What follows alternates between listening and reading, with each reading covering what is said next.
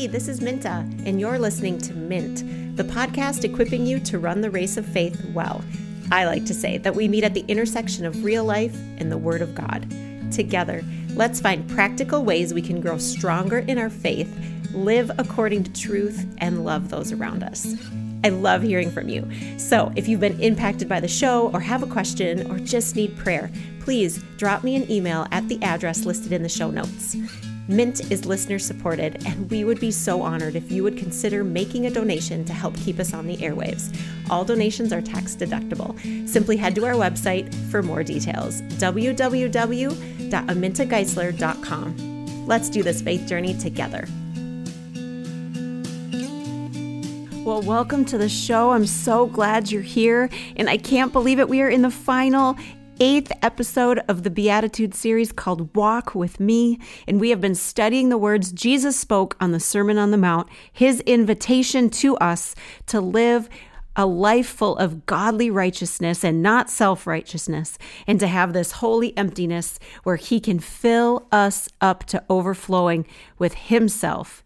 And then out of that comes mercy and purity and being a peacemaker. And so we are now in the final beatitude, and I have just loved diving deep into each of these topics. And I hope that you too have gained some insight and some practical application as we have focused on each of them. Now, if you have missed one of them, I encourage you go back. It all kind of builds on each other. The first 4 are this wonderful picture of holy emptiness and the posture that Jesus wants our heart to have so that he can fill it up with his good stuff, to have it flow out of us. And so we are on the last and final 8th one.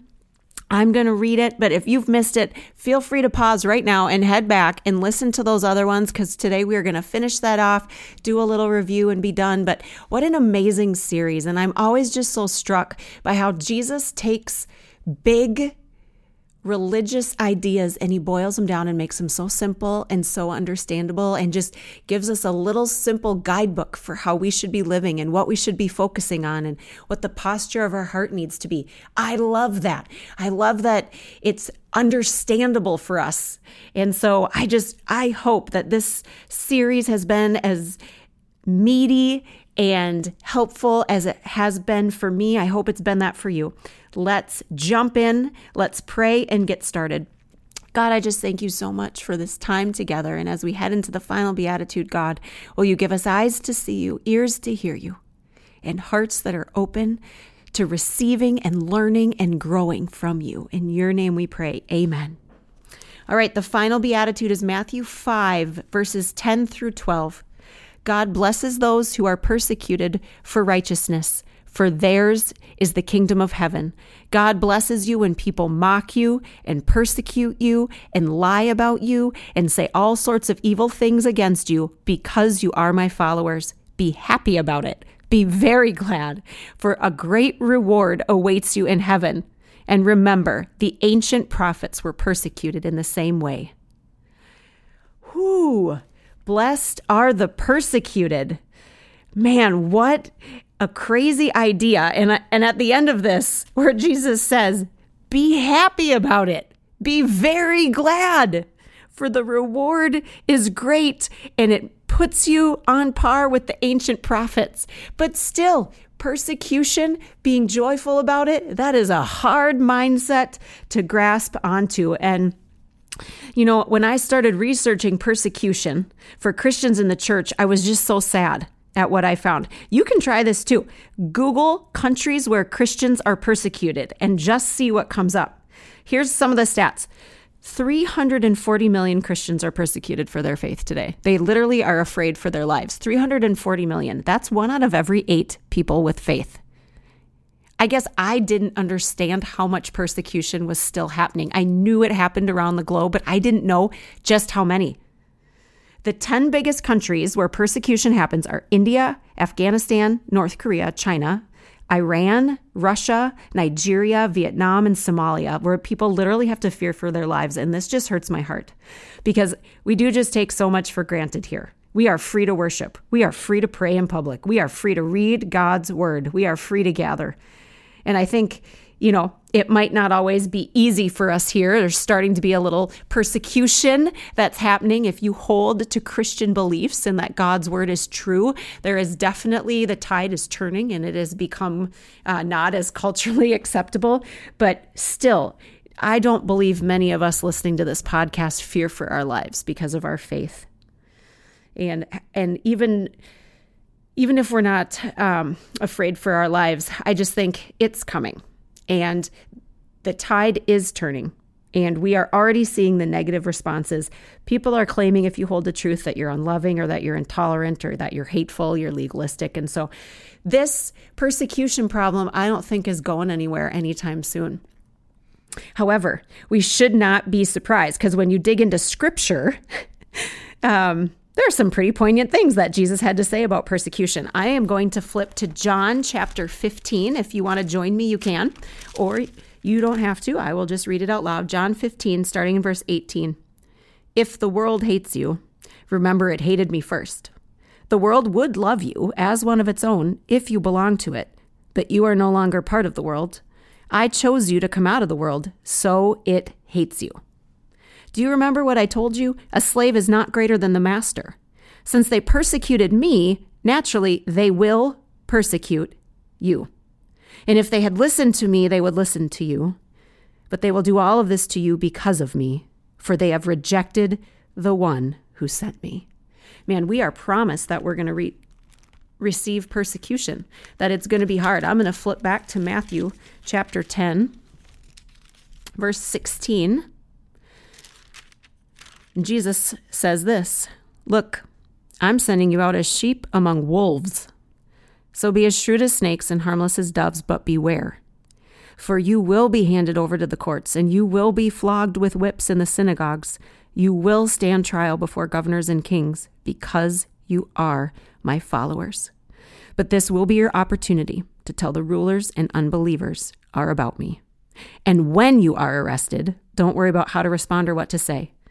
God will give you the right words at the right time, for it is not you who will be speaking.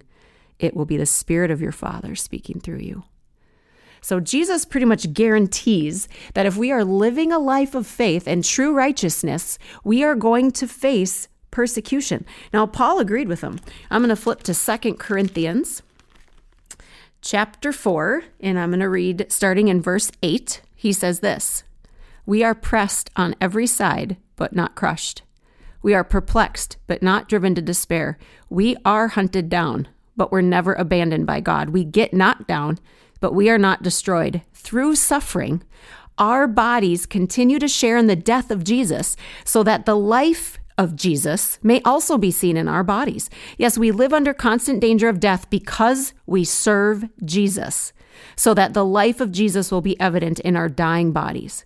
So we live in the face of death, but this has resulted in eternal life for you." Wow, isn't that amazing? A little further on in chapter 11, verse 23, Paul says this. 2 Corinthians 11, 23 through 27. "Are they servants of Christ? I know I sound like a madman, but I have served him far more. Listen to this. I have worked harder, been put in prison more often, been whipped times without number, and faced death again and again. 5 different times the Jewish leaders gave me 39 lashes. 3 times I was beaten with rods. Once I was stoned. 3 times I was shipwrecked."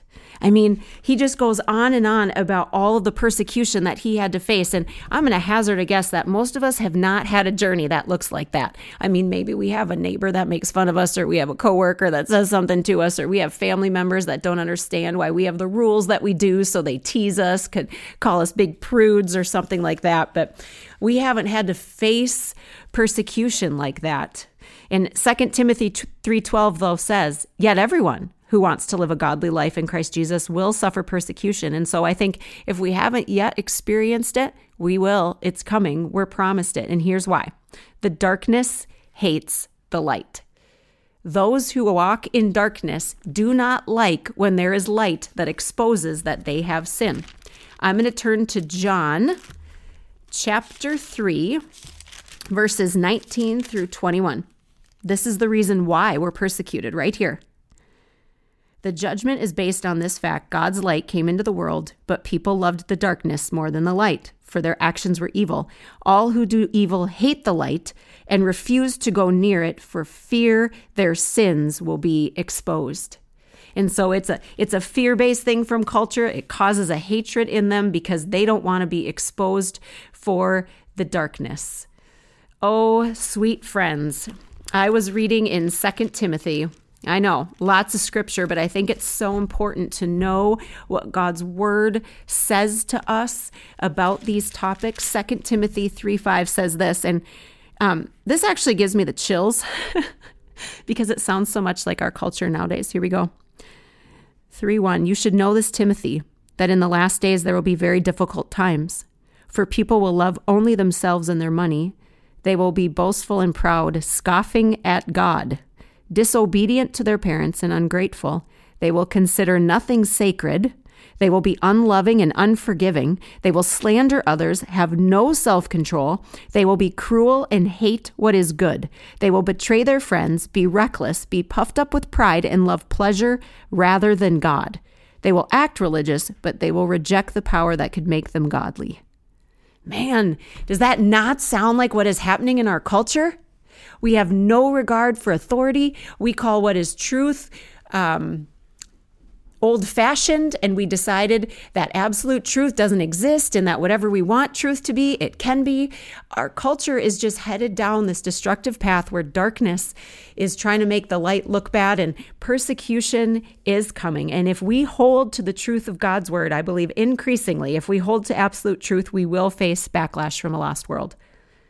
Because the world has been deceived into thinking that truth is relative and it's whatever they want it to be, and that they can lash out in hatred and anger if they see something that they don't like, because they're justified to do it. And that hatred and that anger, they actually have been deceived into thinking is going to accomplish something. And so it's like the cool thing to do to hate truth and then to be full of venom at the people who hold to truth. And so there is persecution coming. But what I want to say is this: there is truth. There is absolute truth. And it's this: God is good and his word can be trusted and we can trust him. And it's worth it for us to fight the good fight and hold to that truth and to love the world around us, even if it hates us. It's worth enduring the persecution. It's worth standing strong because we have an eternal reward. Right? The kingdom of heaven belongs to those who are persecuted for righteousness' sake. Jesus said that. He said, be very glad, for your reward will be great, because he knows that even though it may not be fun here on earth, what is coming for us when this life is over is going to make it so worth it. And this life will feel like but a wink, one little blink. And so he implores us to hold strong, to keep running the race. But what I want to talk about today is just some practical ways that we can kind of guard ourselves and strengthen ourselves and prepare for the persecution that is here and that is sure to come. What practical things can we do? Well, the first one is this. We need a new mindset. I'm going to turn to 1 Peter chapter 4, verse 12, and it says this: Dear friends, don't be surprised at the fiery trials you're going through, as if something strange were happening to you. Instead, be very glad. There's our new mindset. For these trials make you partners with Christ in his suffering, so that you will have the wonderful joy of seeing his glory when it's revealed to all of the world. So be happy when you're insulted for being a Christian, for then the glorious Spirit of God rests upon you.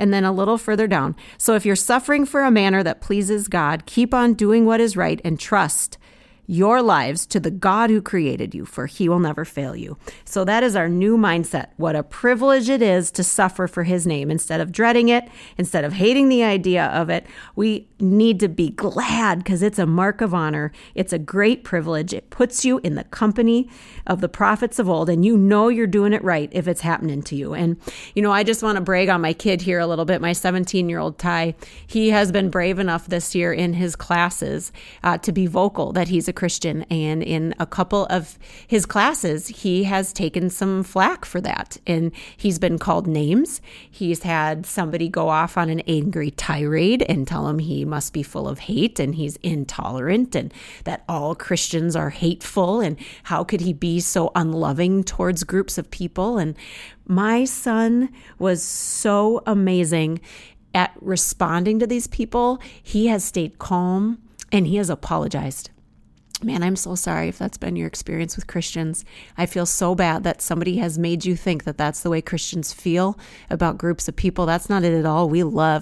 I love everybody. And whether or not that was received isn't the point. I'm just so proud of him because not only was he not ashamed, but when he received persecution for that, man, he just responded so humbly and apologized and handled it so well and stayed calm. So anyway, I just thought that was such a great example for us to follow, that we don't need to be afraid of it. And God will give us the grace in that moment to handle what's coming at us and to respond humbly and to help to start to break down those walls. So the second thing is this. We need to put on the armor of God. Man, if we know a fight's coming, we got to get stronger. We got to get ready for the fight, right? We got to pick up our armor and we got to fight. So I'm flipping to Ephesians 6, verse 13. I know you've heard it, but here we go. Put on every piece of God's armor so that you will be able to resist the enemy in the time of evil. And after the battle, you will be standing firm. So stand your ground, putting on the belt of truth and the body armor of God's righteousness, which we've been studying in the Sermon on the Mount. For shoes, put on peace that comes from the good news so that you'll be fully prepared. In addition to all these, hold up the shield of faith to stop the fiery arrows of the devil and put on salvation as your helmet. Take the sword of the Spirit, which is the word of God.